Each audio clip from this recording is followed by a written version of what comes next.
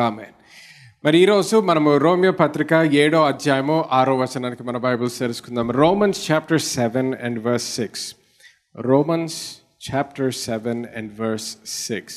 మరి కొన్ని వారాల నుంచి మనము ఒక కొత్త సిరీస్ మొదలు పెట్టాము. ఈ సిరీస్లో నేను దేవుని కృప, అలాగే విశ్వాసము, అలాగే మహిమ గురించి మాట్లాడుతున్నాను. కృప, విశ్వాసము, మహిమ.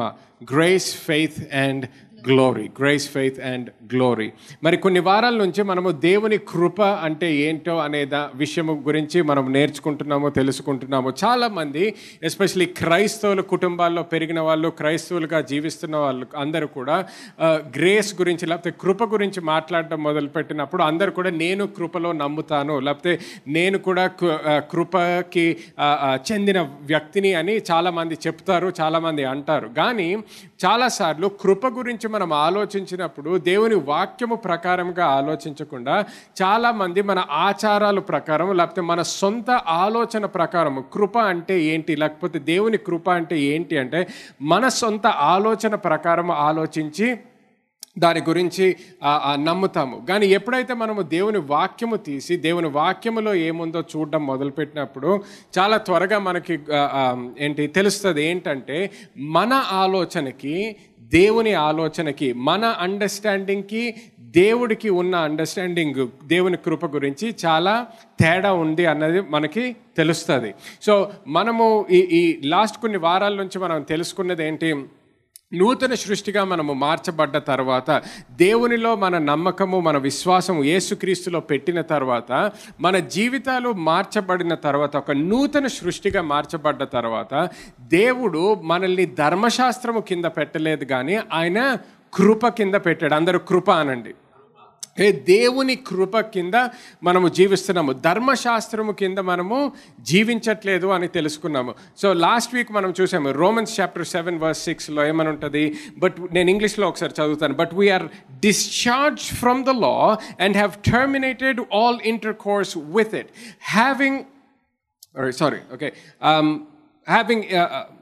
intercourse with it, having died to what once restrained and held us captive.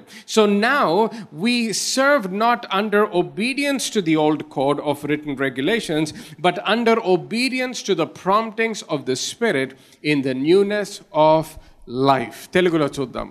ఇప్పుడైతే దేని చేత నిర్బంధింపబడితిమో దాని విషయమై చనిపోయిన వారమై ధర్మశాస్త్రం నుండి విడుదల పొందితిమి గనుక మనము అక్షరానుసారమైన ప్రాచీన స్థితి గలవారము కాక ఆత్మానుసారమైన నవీన స్థితి గలవారమై సేవ చేయుచున్నాము. చూడండి, గమనించండి, ఇక్కడ అపోస్తలుడు పౌలు ఏమంటున్నాడు, మనకి ఒక విడుదల వచ్చిందంట. అది ఆ విడుదల దేని నుంచి వచ్చింది? మనకి పాపము నుంచి విడుదల రావడం మాత్రమే కాదు, లేకపోతే సాతాను శక్తి నుంచి విడుదల రావడం మాత్రమే కాదు, కానీ మనకి ధర్మశాస్త్రము నుంచి కూడా విడుదల వచ్చింది అంటున్నాడు. హల్లెలూయా. గమనించండి, ధర్మశాస్త్రం ఇచ్చింది ఎవరు? దేవుడే ఇచ్చాడు. చాలామంది ఎన్నో సంవత్సరాలు కూడా ఆ ధర్మశాస్త్రము కింద జీవించిన వాళ్ళు, కానీ యేసుక్రీస్తు ఒకసారి వచ్చిన తర్వాత, ఆయన శిలువ పైన మరణించి తిరిగి లేచిన తర్వాత ఏ ధర్మశాస్త్రం అయితే ఒకప్పుడు దేవుడు ఇచ్చాడో ఆ ధర్మశాస్త్రము నుంచే మనకి మళ్ళీ విడుదల ఇచ్చాడంట. హల్లెలూయా. అంటే ధర్మశాస్త్రము చెడ్డదని కాదు, కానీ ధర్మశాస్త్రము దేవుడు ఎప్పుడైతే మనిషికి ఇచ్చాడో అది కొంతకాలము వరకే ఇచ్చాడు. అది చాలా ముఖ్యంగా గమనించాలి. ధర్మశాస్త్రము దేవుడు మనకి ఇచ్చినప్పుడు ఎప్పటికీ ధర్మశాస్త్రము ప్రకారంగా మనల్ని చూస్తాడని కాదు, కానీ కొంతకాలము ఆ ధర్మశాస్త్రము కింద జీవించాలి అనే ఆలోచనతో ధర్మశాస్త్రము ఇజ్రాయేల్ దేశానికి ఇవ్వబడ్డది. కానీ ఇప్పుడు క్రైస్తవులుగా మనము జీవించడం మొదలుపెట్టినప్పుడు మనం తెలుసుకోవాల్సింది ఏంటి, ఆ ధర్మశాస్త్రము కింద మనము జీవించాల్సిన అవసరము లేదు. మనకి ఆ ధర్మశాస్త్రము నుంచి విడుదల అనేది వచ్చింది. అది ఎవరిచ్చారు ఆ విడుదల? యేసుక్రీస్తు ఇచ్చాడు మనకి విడుదల. హల్లెలూయా.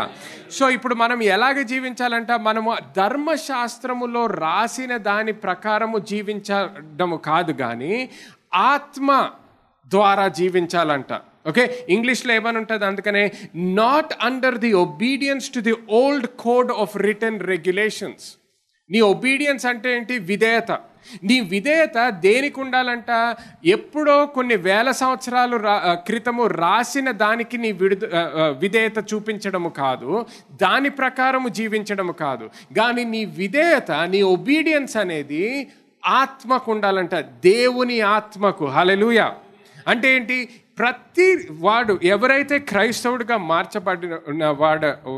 క్రైస్తవుడిగా మార్చబడిన వ్యక్తివైతే నీకు ఎవరి ఆత్మ ఉంది? నీలో ఎవరి ఆత్మ ఉంది? దేవుని ఆత్మ ఉంది. Hallelujah. You have the Holy Spirit living on the inside of you. పరిశుద్ధాత్మ దేవుడు ఎక్కడ జీవిస్తున్నాడు? పరలోకంలో కాదు. ఎక్కడ జీవిస్తున్నాడు?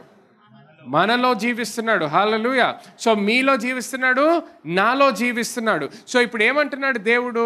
నేను ఎప్పుడో చెప్పిన దాన్ని బట్టి కాదు, ఎక్కడో కొన్ని వేల సంవత్సరాల క్రితము రాసిన దాన్ని బట్టి మీరు జీవించడం కాదు, ఇప్పుడు ఈరోజు పరిశుద్ధాత్మ దేవుడు నడిపింపు బట్టి మీరు జీవించాలంటున్నాడు. హల్లెలూయా.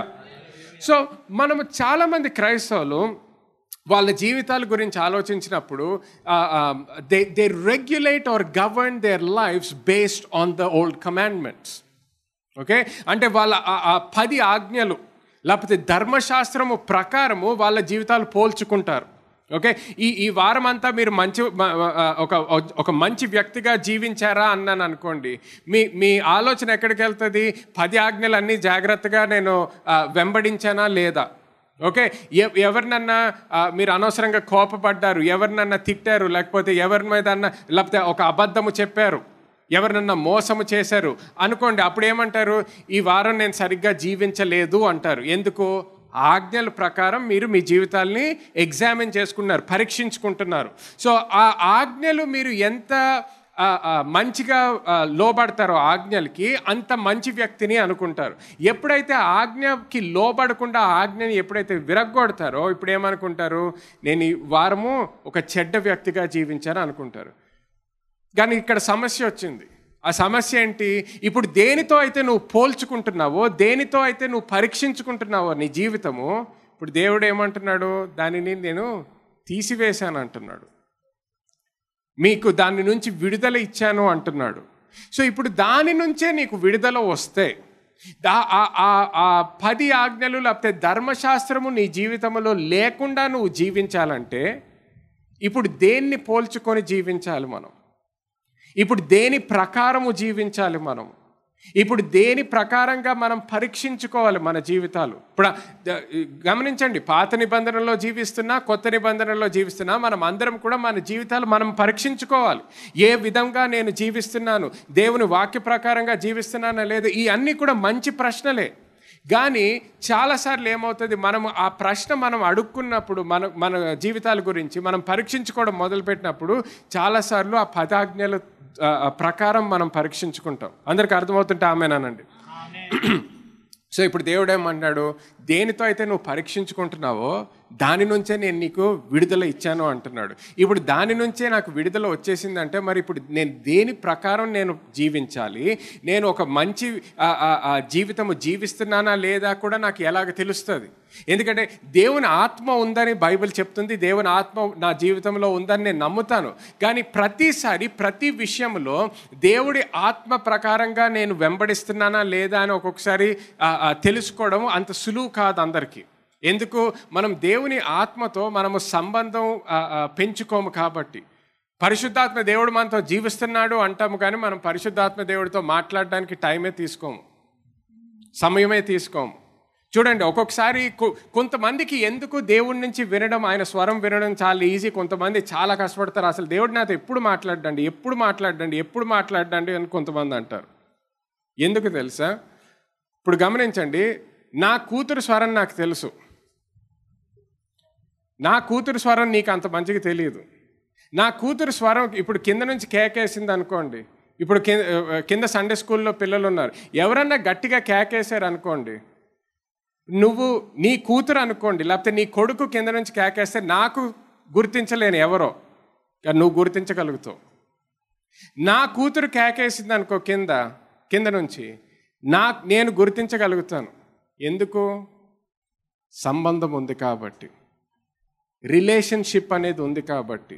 నువ్వు రోజు నీ కూతురుతో లేకపోతే నీ కొడుకుతో మాట్లాడతావు, వాళ్ళ స్వరము నీకు తెలుసు, గుర్తుపడతావు వాళ్ళ స్వరము. అర్థమవుతుందా? కొత్త వ్యక్తితో నువ్వు గుర్తుపట్టలేవు.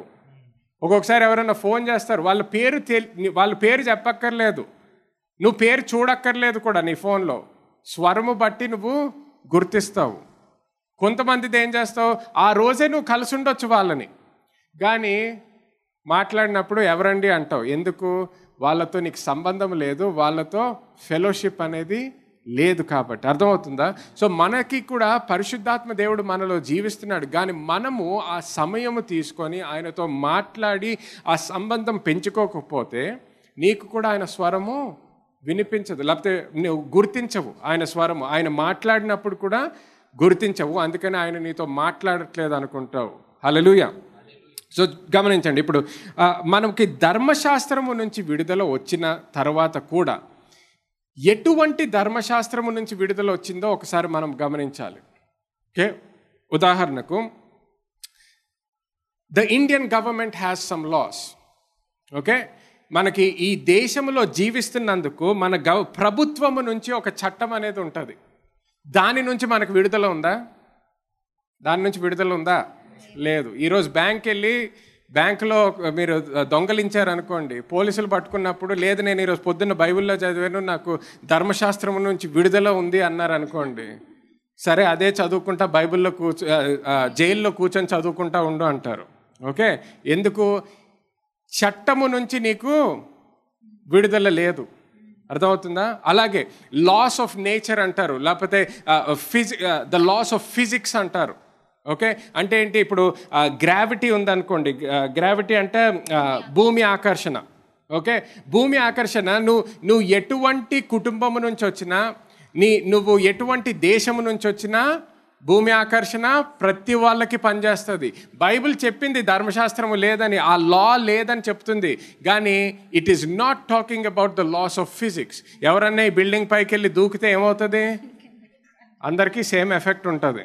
ఓకే, నేను పొద్దున్నే బైబిల్ చదివాను, ప్రార్థన చేసుకున్నాను, నాకు తెలిసిపోయింది, నాకు ధర్మశాస్త్రం కింద లేదని దూకితే దాని గురించి మాట్లాడట్లేదు. సో దేవుని వాక్యంలో ఇక్కడ రోమియో పత్రిక 7వ అధ్యాయంలో ఏం చెప్తుంది? when the Bible says that we are free from the law, it is specifically talking about the law of Moses or the Mosaic law. Okay, a better way to read that particular scripture is, now we are discharged from the Mosaic law. అర్థమవుతుందా? మోషే నుంచి వచ్చిన ధర్మశాస్త్రము నుంచి మనకు విడుదల ఉంది. ప్రతి లోకములో ఉన్న ధర్మశాస్త్రాలు అన్నిటి నుంచి మనకు విడుదల లేదు. మోషే నుంచి వచ్చిన ధర్మశాస్త్రము నుంచి మనకి విడుదల ఉంది. హల్లెలూయా. ఇప్పుడు చూడండి, మొదట కొరింథీయులకు వెళ్ళండి. 1 Corinthians chapter 9 verse 19. 1 Corinthians chapter 9 and verse 19. Okay, English లో ఒకసారి చదువుతా.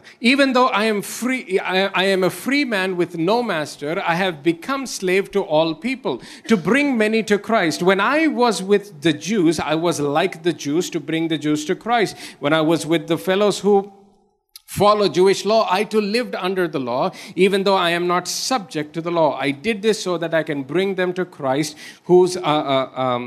those who are under the law. When I am with the Gentiles who do not follow the Jewish law, I too live apart from the law so that I can bring them to Christ. But I do not ignore the law of God. I obey the law of Christ. చదవమ్మా అక్కడ వరకు. నేను అందరి విషయము స్వతంత్రుడై ఉన్నను, ఎక్కువ మందిని సంపాదించుకొనుటకై అందరికిని నన్ను నేనే దాసునిగా చేసుకొంటిని. యూదులను సంపాదించుకొనుటకు యూదులకు యూదుని వలె ఉంటిని. ధర్మశాస్త్రంనకు లోబడిన వారిని సంపాదించుకొనుటకు నేను ధర్మశాస్త్రంనకు లోబడిన వాడను కాకపోయినను ధర్మశాస్త్రమునకు లోబడిన వాని వలె ఉంటిని. దేవుని విషయమై ధర్మశాస్త్రము లేనివాడను కాను గాని క్రీస్తు విషయమై ధర్మశాస్త్రమునకు లోబడిన వాడను. Hallelujah.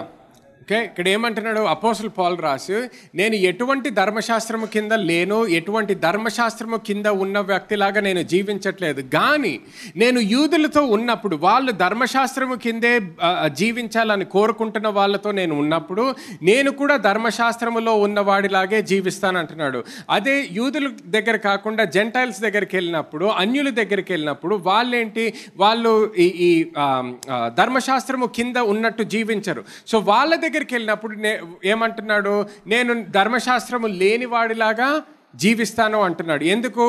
Because he is a free man. ఆయనకి విడుదల వచ్చింది కాబట్టి ధర్మశాస్త్రము కింద జీవించాలనుకుంటే జీవించగలుగుతాడు, ధర్మశాస్త్రము లేకుండా జీవించాలనుకుంటే అలా కూడా జీవించగలుగుతాడు. కానీ గమనించండి, ఈ పాల్ చేసిన కార్యానికి పేతురు చేసిన కార్యానికి ఒక తేడా ఉంది. మీకు గుర్తుంటే గలతీల పత్రికలో పేతురు కూడా ఇటువంటి విధంలో జీవిస్తూ ఉంటే పాల్ అక్కడ తిడతాడు. ఎందుకు గర్దిస్తాడు? ఎందుకు? అక్కడ భయముతో చేస్తాడు పేతురు. వేరే వాళ్ళు ఏమనుకుంటారో అనే వాళ్ళ అభిప్రాయాల గురించి మారడానికి చూస్తాడు. ఇక్కడ పాల్ వేరే వాళ్ళ అభిప్రాయాల కోసం కాదు. ఆయన యూదుల దగ్గర ఉన్నప్పుడు ధర్మశాస్త్రం కింద ఎందుకుంటున్నాడు? ఆ ధర్మశాస్త్రము ద్వారా వాళ్ళకి రక్షణ రాదు, కానీ యేసు క్రీస్తులో నమ్మితేనే రక్షణ వస్తుంది అని చూపించడానికి కోసం జీవిస్తున్నాడు. అలాగా హల్లెలూయా. అలాగే అన్యుల దగ్గరికి వెళ్ళినప్పుడు ఏం చేస్తున్నాడు?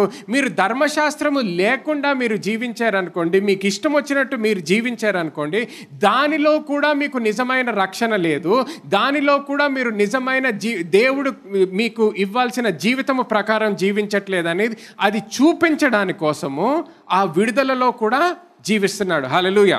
కానీ ఇక్కడ చూడండి 21వ వచనంలో లాస్ట్లో ఏమంటున్నాడు? But I to live apart from that law so that I can bring them to Christ. Kristu దగ్గరికి తీసుకురావడానికి చేస్తున్నాడు ఎవరితో ఉన్నా. కానీ but I do not ignore the law of God nor do and I obey the law of Christ. అదొకసారి చదవమ్మా తెలుగులో. దేవుని విషయమై ధర్మశాస్త్రము లేనివాడను కాను గాని క్రీస్తు విషయమై ధర్మశాస్త్రమునకు లోబడిన వాడను. హల్లెలూయా. చూడండి, ఒక ధర్మశాస్త్రము కింద నేను లేనంటున్నాడు, కానీ క్రీస్తు నుంచి వచ్చిన ధర్మశాస్త్రముకి నేను లోబడి ఉంటాను అంటున్నాడు. హల్లెలూయా. చూడండి, ఇంగ్లీష్లో చదివితే but I do not ignore the law of God and I obey the law of Christ అంటున్నాడు. హల్లెలూయా. ఇక్కడ చూడండి, ఇది నేను 4 విధాలుగా మీరు ఆలోచించాలని కోరుతున్నాను. దీని ద్వారా మీకు కొద్ది క్లారిటీ వస్తుందని. మొట్టమొదటిగా మనం ఏం చూస్తున్నాము? దేవుని యొక్క ధర్మశాస్త్రం. అందరు దేవుని యొక్క ధర్మశాస్త్రం అనండి. ఓకే, దేవుని యొక్క ధర్మశాస్త్రం. దాని తర్వాత మోషే యొక్క ధర్మశాస్త్రము అందరు. దాని తర్వాత క్రీస్తు యొక్క ధర్మశాస్త్రము. లాస్ట్లో ఏమనుంది? మనుషుల ఆజ్ఞలు. అర్థమవుతుందా? సో 3 రకాల ధర్మశాస్త్రాలు చూస్తున్నాము. ఒక మనిషి నుంచి వచ్చే ఆజ్ఞలు కూడా చూస్తున్నాము. మనము చాలాసార్లు ఏమనుకుంటాము? మోషే నుంచి వచ్చిన ధర్మశాస్త్రము లోకములో ఉన్న వాళ్ళందరికీ అనుకుంటాము, కానీ అది తప్పు. The 10 commandments or the law that was given to Moses did not and was not for the entire world. Okay, మొట్టమొదటి నుంచి ఆలోచిస్తే దేవుని యొక్క ధర్మశాస్త్రం ఎవరికి? ప్రతి ఒక్కరికి. ఓకే, ఇంగ్లీష్ వచ్చిన వాళ్ళు స్క్రీన్స్ మీద చూడండి. For all people. The law of God is for all people. As long as you are breathing on this planet, the law of God is for you. మీరు ఊపిరి తీస్తుంటే చాలు దేవుని ధర్మశాస్త్రము మీకోసము. అలాగే మోషే నుంచి వచ్చిన ధర్మశాస్త్రం ఎవరికి? యూదులకు మాత్రమే. అర్థమవుతుందా? యూదులకు మాత్రమే. చూడండి, చాలామంది మోషే నుంచి వచ్చిన ధర్మశాస్త్రం అనుకుంటే మీరు 10 ఆజ్ఞల గురించి ఆలోచిస్తున్నారు. 10 ఆజ్ఞలు మాత్రమే కాదు మోషే నుంచి వచ్చిన ధర్మశాస్త్రము. 600 ఆజ్ఞలు కన్నా ఎక్కువ వచ్చినాయి మోషే నుంచి. హల్లెలూయా. 600 కన్నా ఎక్కువ ఆజ్ఞలు వచ్చినాయి మోషే నుంచి. ఎవరైతే మోషే ఆజ్ఞలు లేకపోతే 10 కమాండ్మెంట్స్ అంటే 10 ఆజ్ఞల ప్రకారంగా ఎవరైతే జీవించాలనుకుంటున్నారో ఆ మోషే ఆజ్ఞలలో ఇక్కడ ఉన్న ప్రతి ఒక్కరు కూడా ఆ ఆజ్ఞలు ఈ రోజు మీరు విరగొడుతున్నారు. 600 ఆజ్ఞల్లోంచి ఎంతమందికి పీతలు తినడం ఇష్టం? ఏంటి, ఎవరికి ఇష్టం లేదు? నిజం చెప్పండి. రొయ్యలు తినడం ఇష్టమా? ఓకే, మోషే నుంచి వచ్చిన ధర్మశాస్త్రం ప్రకారం నువ్వు రొయ్యలు తినకూడదు, నువ్వు పీతలు తినకూడదు. నువ్వు పీత తిన్నావని దేవా నన్ను క్షమించు అని ఎప్పుడన్నా ప్రార్థన చేసావా? దేవా ఈ పీతలు ఇచ్చినందుకు కృతజ్ఞతలని మరీ సంతోషంగా తిన్నారు. ఎవ్వరూ బాధపడలేదు పీతలు తిన్న తర్వాత మీరు. కానీ మోషే ధర్మశాస్త్రం ప్రకారంగా జీవించాలనుకోండి, మీరు పీతలు తినకూడదు. మీరు ఏమి తినాలో ఏమి తినొచ్చో కూడా రాసి ఉంటుంది. అంతేకాదు, మీరు కొంతమంది వేసుకున్న బట్టలు మోషే ధర్మశాస్త్రం ప్రకారం ఆలోచిస్తే మీరు ఇప్పుడు ఆ ఆజ్ఞల్ని విరక్కొట్టారు. నేను బట్టలు అనగానే కూడా చాలామంది ఏమనుకుంటారు, కాదండి నేను చీరే కట్టుకున్నాను కదా, నేను ఇంకేదో కట్టుకున్నాను కదా, నేను షర్టు ప్యాంటు వేసుకొని వచ్చాను కదా అనుకోండి. దాని గురించి కాదు, నువ్వు ఎటువంటి బట్టలు వేసుకున్నావో కాదు, ఎటువంటి మెటీరియల్తో ఆ బట్ట తయారు చేసిందో దాని ప్రకారం మోషే చెప్తాడు. సో నువ్వు తప్పు మెటీరియల్తో చేసుకున్నావు అనుకో కొన్ని బట్టలు, ఆ బట్టలు నీకు తెలియకుండా వేసుకున్నావు అనుకో, దాంతో నువ్వు ఏం చేసావు, మోషే ఆజ్ఞ లేకపోతే ధర్మశాస్త్రం విరక్కొట్టావు. అప్పుడు దానికోసం ఎప్పుడన్నా మీరు ప్రార్థన చేశారా, పశ్చాత్తాపడ్డారా, ఏడుస్తూ దేవుని దగ్గరికి వెళ్ళారా? లేదు. అర్థమవుతుందా? ఎన్నో ఆజ్ఞలు ఉన్నాయి అటువంటివి. సో ఈ ధర్మశాస్త్రం మోషే నుంచి వచ్చినది, అది అందరికీ ఇవ్వబడ్డది కాదు. అందుకని దేవుడు కూడా వేరే వాళ్ళని జడ్జ్ చేసినప్పుడు ధర్మశాస్త్రం ప్రకారం ఎప్పుడూ జడ్జ్ చేయలేదు. ధర్మశాస్త్రం ప్రకారం ఎప్పుడు జడ్జ్ చేయలేదు వేరే మనుషులను. ఎందుకు?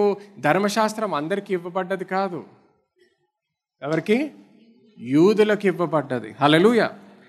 మూడోది, క్రీస్తు యొక్క ధర్మశాస్త్రము. క్రీస్తు యొక్క ధర్మశాస్త్రం ఎవరికి ఇవ్వబడ్డది? విశ్వాసులకు మాత్రమే, లోకములో ఉన్న వాళ్ళందరికీ కాదు, విశ్వాసులకి మాత్రమే ఇవ్వబడ్డది క్రీస్తు నుంచి వచ్చిన ధర్మశాస్త్రం. అందుకనే పాపులు పాపము చేసినప్పుడు క్రైస్తవులు కోప్పడతారు, కానీ దేవుడు ఎప్పుడు వాళ్ళ మీద కోప్పడలేదు. బైబిల్లో మీరు చూస్తే నూతన నిబంధనలో ఎప్పుడన్నా క్రీస్తు ఒక పాపి దగ్గరికి వెళ్ళి కోప్పడ్డం చూసారా మీరు? ఒక్కసారి కూడా కనిపించదు మీకు. ఎందుకు? పాపులు పాపమే చెయ్యాలి. ఎవరితో కోప్పడ్డాడు? ఎవరితో బాధపడ్డాడు క్రీస్తు? పాపులతో కాదు, ద రిలీజియస్ లీడర్స్, మత సంబంధమైన నాయకులతో. ఎందుకు? వాళ్ళు ధర్మశాస్త్రం ప్రకారం జీవించే వాళ్ళలాగా చేశారు, కానీ వాళ్ళ హృదయాలు మారలేదు. అర్థమవుతుందా అందరికీ? పాపులతో ఆయన కోప్పడలేదు. పాపుల దగ్గరికి ఎప్పుడు ఆయన వెళ్ళాడు? ఎందుకు? ఆయన లోకానికి వచ్చిందే దేనికోసము? పాపులను రక్షించడానికి, వాళ్ళకి స్వతంత్రం ఇవ్వడానికి వచ్చాడు. హల్లెలూయా. సో మొట్టమొదటిగా దేవుని యొక్క ధర్మశాస్త్రము, రెండోది మోషే యొక్క ధర్మశాస్త్రము, తర్వాత క్రీస్తు యొక్క ధర్మశాస్త్రం, లాస్ట్లో మనుషుల యొక్క ఆజ్ఞలు. ఓకే, మనుషుల యొక్క ఆజ్ఞలు అంటే దీంట్లో ఎక్కడొస్తుంది? మన ట్రెడిషన్స్, మన ఆచారాలు, లేకపోతే మూఢనమ్మకాలు. ఇంకేం రాసింది? ఏంటి? మృతమైన క్రియలు. ఓకే, డెడ్ వర్క్స్, మృతమైన క్రియలు. సో ఇక్కడ ఏంటి? పెద్దవాళ్ళు చెప్పిన ఆచారాల ప్రకారం, లేకపోతే మూఢనమ్మకాల ప్రకారంగా జీవించడం. ఓకే, ఇప్పుడు చూడండి, ఇవన్నీ గుర్తుపెట్టుకొని మనము మార్క్స్ వార్త 7వ అధ్యాయానికి మన బైబిల్స్ తెరుచుకుందాం. మార్క్స్ వార్త 7వ అధ్యాయము. మీరు అక్కడికి తెరుస్తుండగా నేను యాక్చువల్గా 1 కొరింథియన్స్ ఇందాక చదివిన దాంట్లో 23వ వచనంలో అంటాడు, I do everything to spread the good news and share in its blessing అంటాడు. ఓకే, ఉందాం అది. మరియు నేను సువార్తలో వారితో పాలివాడునగుటకై దాని కొరకే సమస్తమును చేయుచున్నాను. గమనించండి, పౌలు ఏమంటున్నాడు? నేను ధర్మశాస్త్రము కింద జీవిస్తున్నా, ధర్మశాస్త్రము లేకుండా జీవిస్తున్నా. నేను చేసేది అంతా కూడా దేనికోసము? సువార్త ప్రకటించడం కోసం చేస్తున్నాడంట. దేనికోసము చేయట్లేదు? ఆయన దేవునితో సంబంధము కోసము చేయట్లేదు ఇదేది కూడా. సో ధర్మశాస్త్రము కింద జీవించినప్పుడు కూడా, యూదులతో ఉన్నప్పుడు, అది ఆయనని దేవుని దగ్గరికి తీసుకొస్తుందని జీవించట్లేదు. అది అర్థమవుతుందా?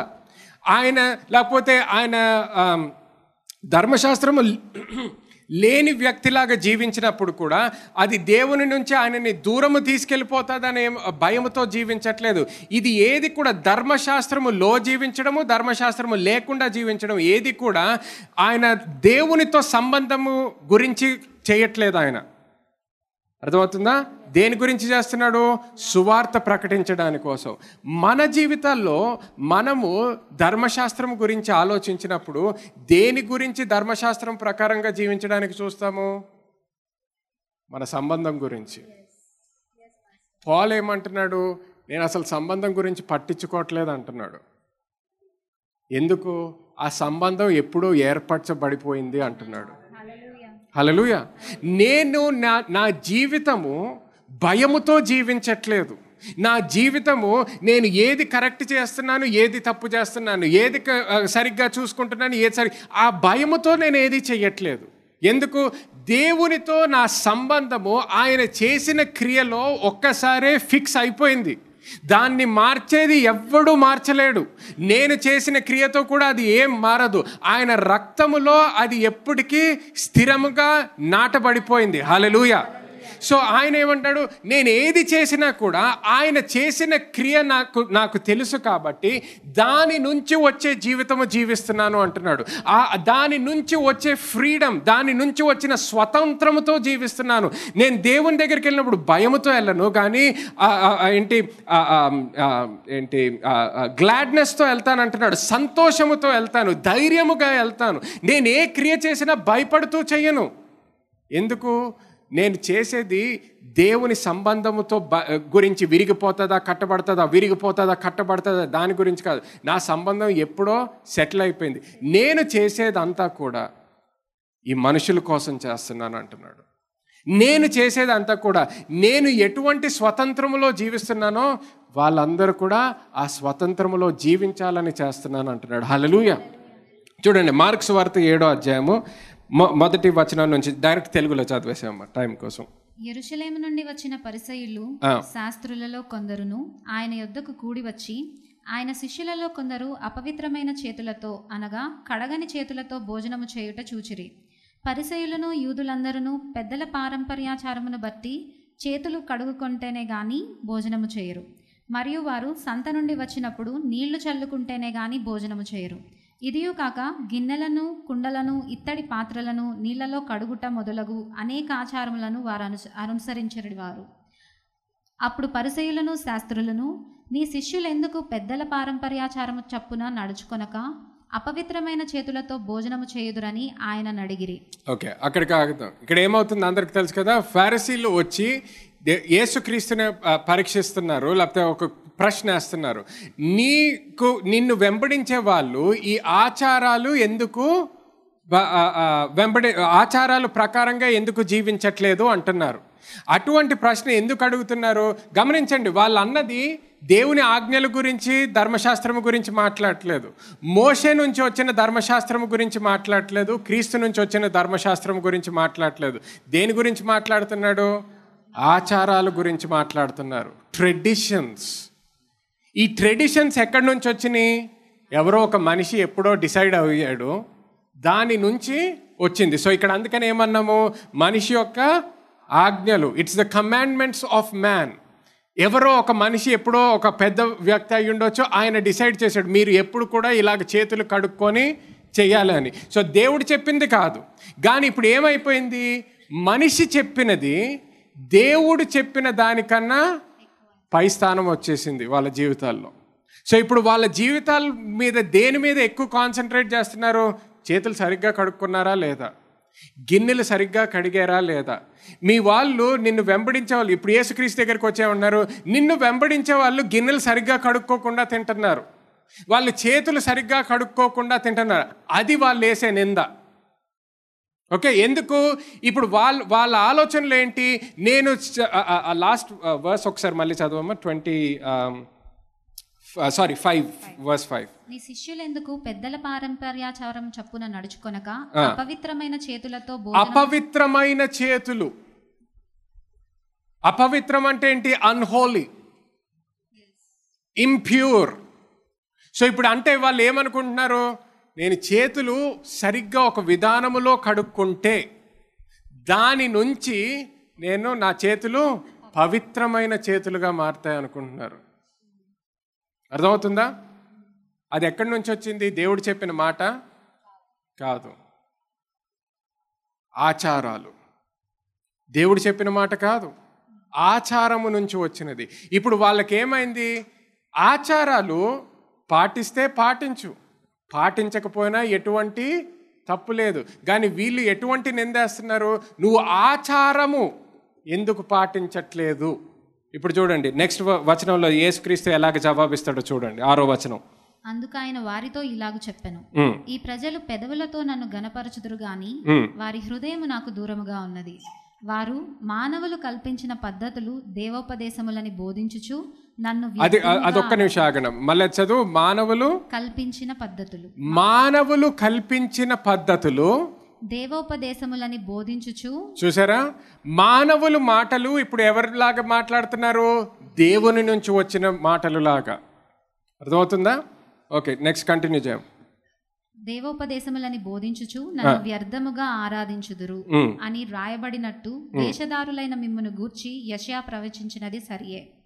మీరు దేవుని ఆజ్ఞను విడిచిపెట్టి మనుషుల పారంపర్యాచారమును గైకొనుచున్నారు.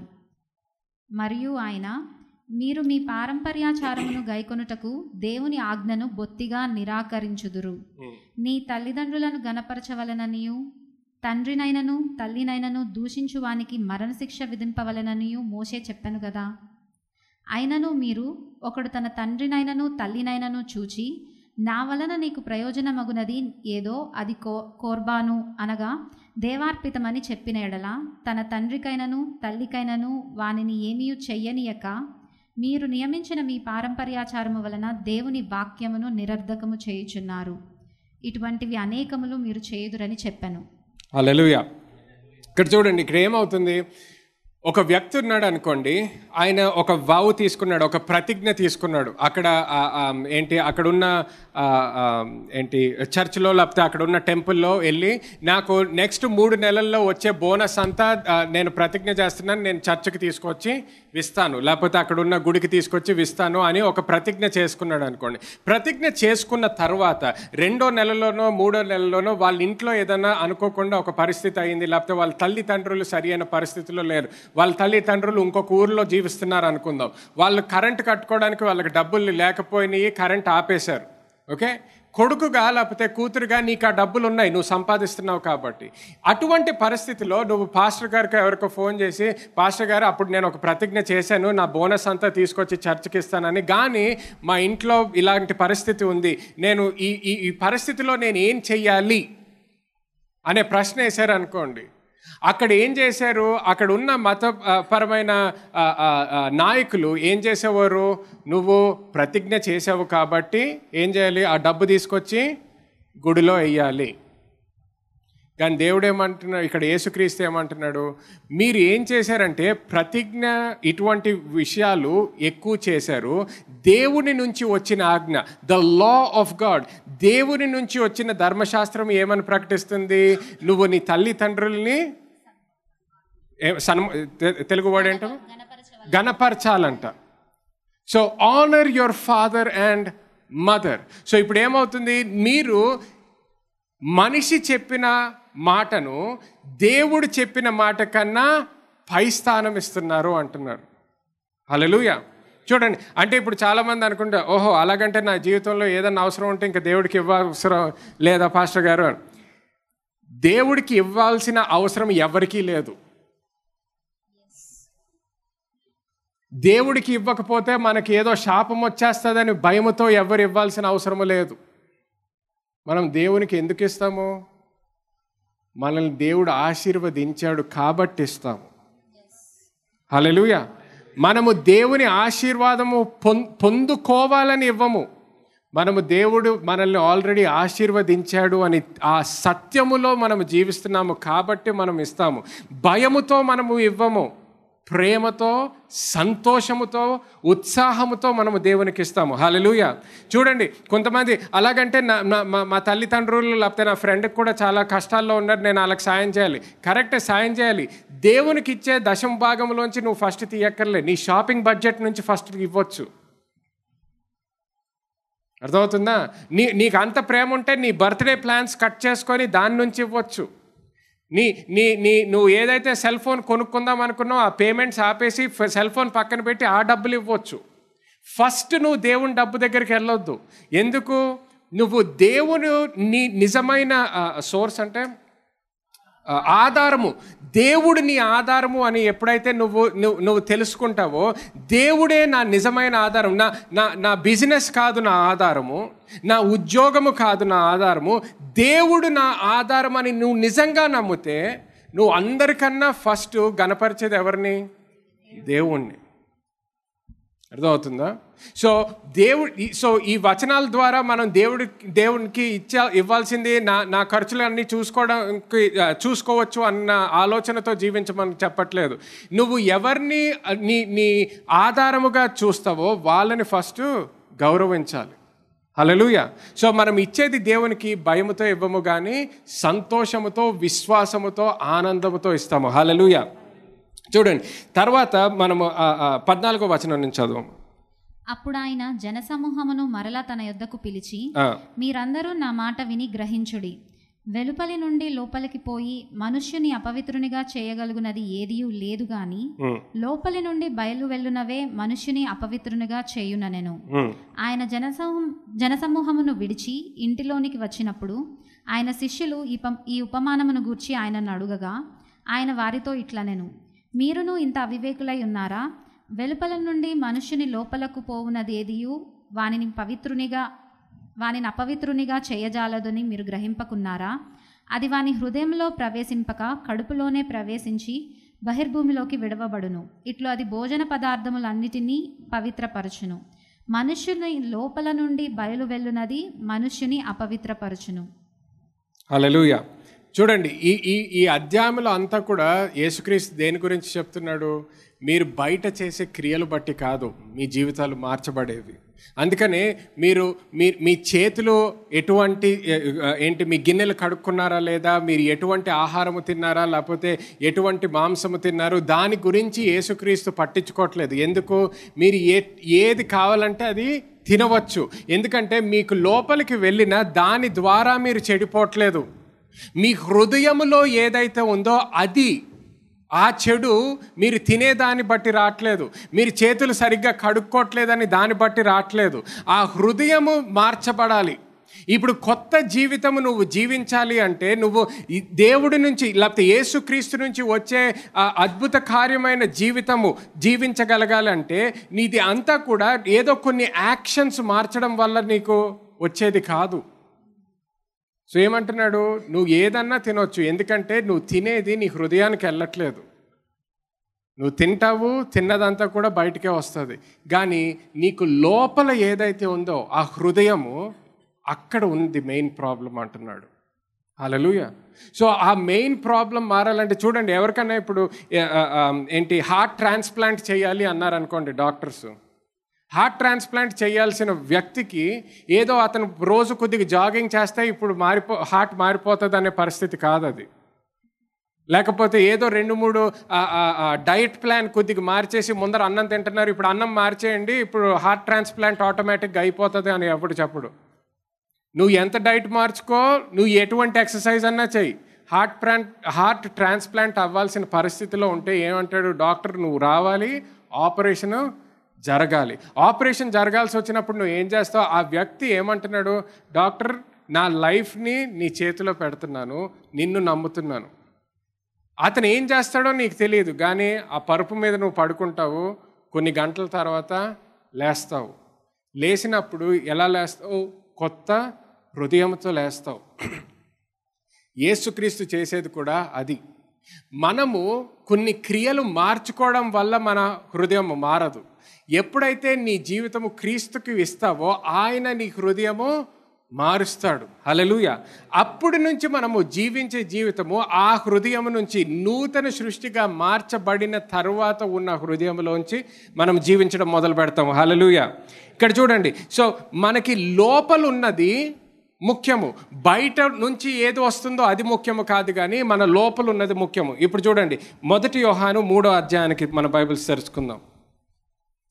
సో లోపల మన హృదయం మార్చబడిన తరువాత ధర్మశాస్త్రము లేకుండా ఎలాగ జీవించాలి, మోషే నుంచి వచ్చిన ధర్మశాస్త్రము లేకుండా ఎలాగ జీవించాలో చూద్దాం. ఇక్కడ 1 John chapter 3 and verse 22 చదవం.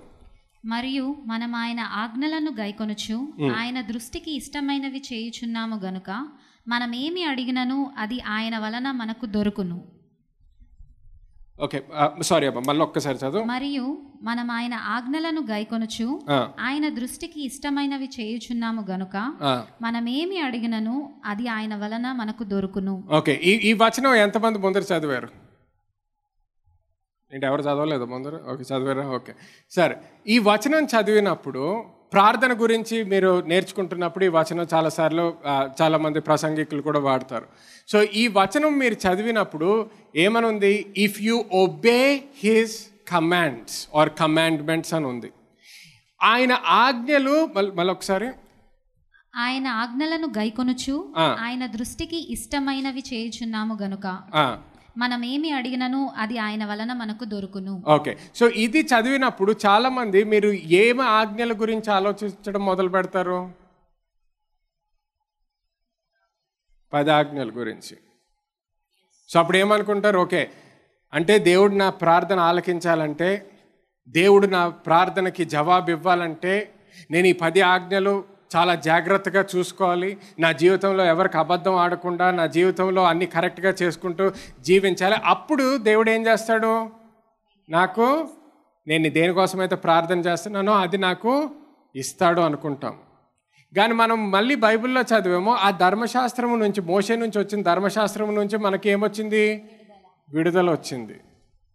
మరి ఒక సైడ్ ఏమో విడుదల వచ్చింది, ఇంకొక సైడ్ ఏమో ఆజ్ఞలు ప్రకారంగా జీవించాలి అంటున్నాడు. సో ప్రశ్న ఏంటంటే, ఏం ఆజ్ఞలు? ఏం ఆజ్ఞలు? చూడండి, నెక్స్ట్ వచనం చదవండి. ఆయన ఆజ్ఞ ఏదనగా, ఆయన ఆజ్ఞ ఏదనగా. ఇప్పుడు మనకి ఆయన ఆజ్ఞ చెప్పబోతున్నాడు.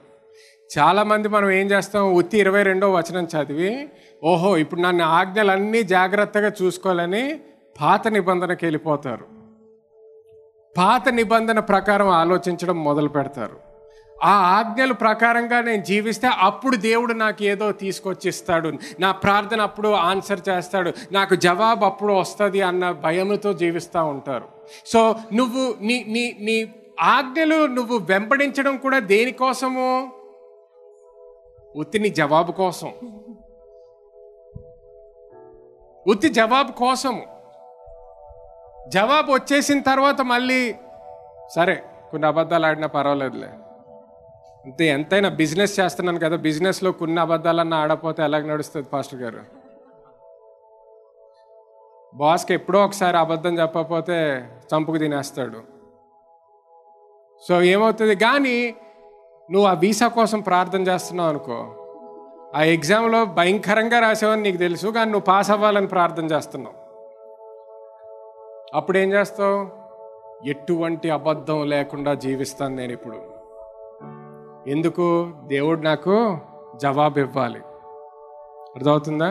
కానీ ఇప్పుడు ఆయన ఏమంటున్నాడు? నా ఆజ్ఞల ప్రకారంగా జీవించాలంటున్నాడు, కానీ 10 ఆజ్ఞల గురించి మాట్లాడట్లేదు. నా ఆజ్ఞలు ప్రకారంగా జీవించాలంటున్నాడు, కానీ మోషే నుంచి వచ్చిన ధర్మశాస్త్రం గురించి మాట్లాడట్లేదు. ఏమంటున్నాడు? 23వ వచనంలో చూడండి. And this is his commandment, that you should believe on the name of his son Jesus Christ and love one another as he gave us commandment. ఆయన ఆజ్ఞ ఏదనగా, ఆయన కుమారుడైన యేసుక్రీస్తు నామమును నమ్ముకొని ఆయన మనకు ఆజ్ఞ ఇచ్చిన ప్రకారముగా ఒకరినొకడు ప్రేమింపవలెననున్నదియే. 2 ఆజ్ఞలు, 600 ఆజ్ఞలు కాదు. ఎన్ని ఆజ్ఞలు? 2 ఆజ్ఞలు. ఈ 2 ఆజ్ఞలలో నీకు ధర్మశాస్త్రంలో ఉన్నవన్నీ కూడా ఈ 2 ఆజ్ఞల ప్రకారం మనం జీవిస్తే అందులోనే ఉన్నాయి. నువ్వు 10 కమాండ్మెంట్స్ అంటా ఉంటావు చూడు, ఆ 10 కమాండ్మెంట్స్ అంతా కూడా ఈ 2 ఆజ్ఞల్లో ఉన్నాయి.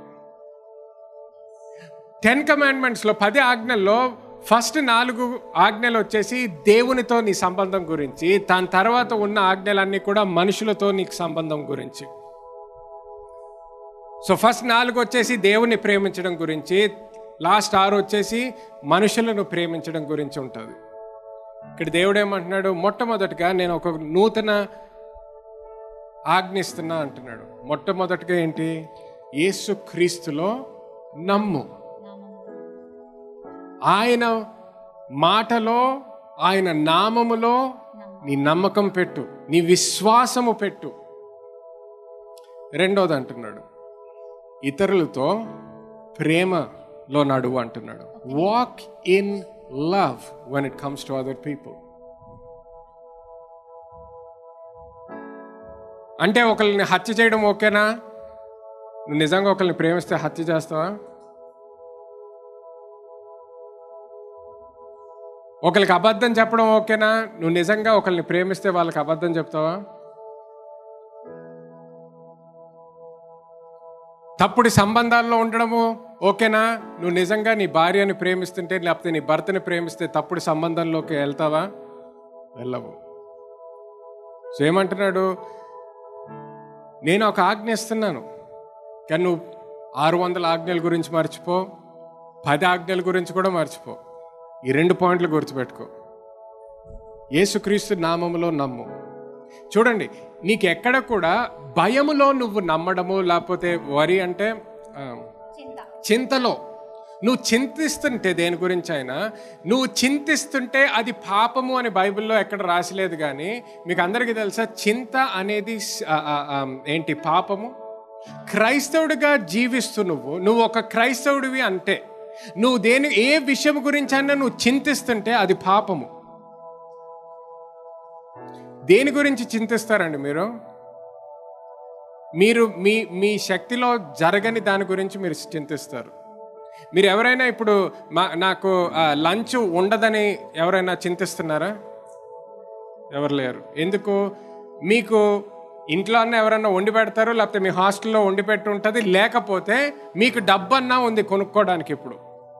సో మీరు దాని గురించి చింతించట్లేదు. కానీ మీరు దేని గురించి చింతిస్తున్నారు? మీ భవిష్యత్తు గురించి చింతించవచ్చు, మీ పిల్లల గురించి, మీ వీసా గురించి, మీ ఉద్యోగాల గురించి, మీ బిజినెస్ గురించి, మీ మీ మీ సంబంధాల గురించి. ఎందుకు? మీ చేతిలో లేదు కాబట్టి అది. కానీ ఎవరి చేతిలో ఉంది? దేవుని చేతిలో. మొట్టమొదటి ఆజ్ఞ ఏంటి? Believe in the name of Jesus. Yesu Kristu నామములో నమ్మమంటున్నాడు. నువ్వు యేసు క్రీస్తు నామములో నమ్మేవాడికి చింత మీ జీవితంలో ఉండాల్సిన అవసరం లేదు. మీరు యేసుక్రీస్తు నాకు ఉన్నాడు అని చెప్పి ఇంకొక దాని గురించి చింతిస్తుంటే అది పాపము. మీరు యేసుక్రీస్తు నా దేవుడు అని చెప్పి మీరు భయములో జీవిస్తుంటే అది పాపము. సో అందుకనే నూతన నిబంధనలో మనము జీవిస్తే, మనము ధర్మశాస్త్రము లేదు, సో ఇప్పుడు చాలా నాకు ఇష్టం వచ్చినట్టు జీవించడం కాదు. ధర్మశాస్త్రములో లేనటువంటివి కూడా ఇప్పుడు యాడ్ అయినాయి. ఎందుకు? నువ్వు ఆత్మలో జీవిస్తున్నావు, ఆత్మ ప్రకారం జీవిస్తున్నావు. దేవుని ఆత్మ ఉన్నవాడు ఎవడైనా భయపడతాడా? భయపడితే ఏంటి? అది తప్పు. ఇప్పుడు గమనించండి, ఇప్పుడు నా కూతురు నాకు ఇంట్లో వచ్చి ఎవరి గురించి అన్నా భయపడుతున్నాను అన్నది అనుకోండి, నా ఇంట్లోనే ఎవరెవరు పని చేస్తున్న వ్యక్తి గురించి మాట్లాడి నాకు వాళ్ళ పేరు చెప్పి వాళ్ళంటే భయము అన్నది అనుకోండి, నేను నా కూతురికి ఏం చెప్తాను? భయపడకూడదు. ఎందుకు? నువ్వు ఎవరి కుమార్తెవు? నా కుమార్తెవు.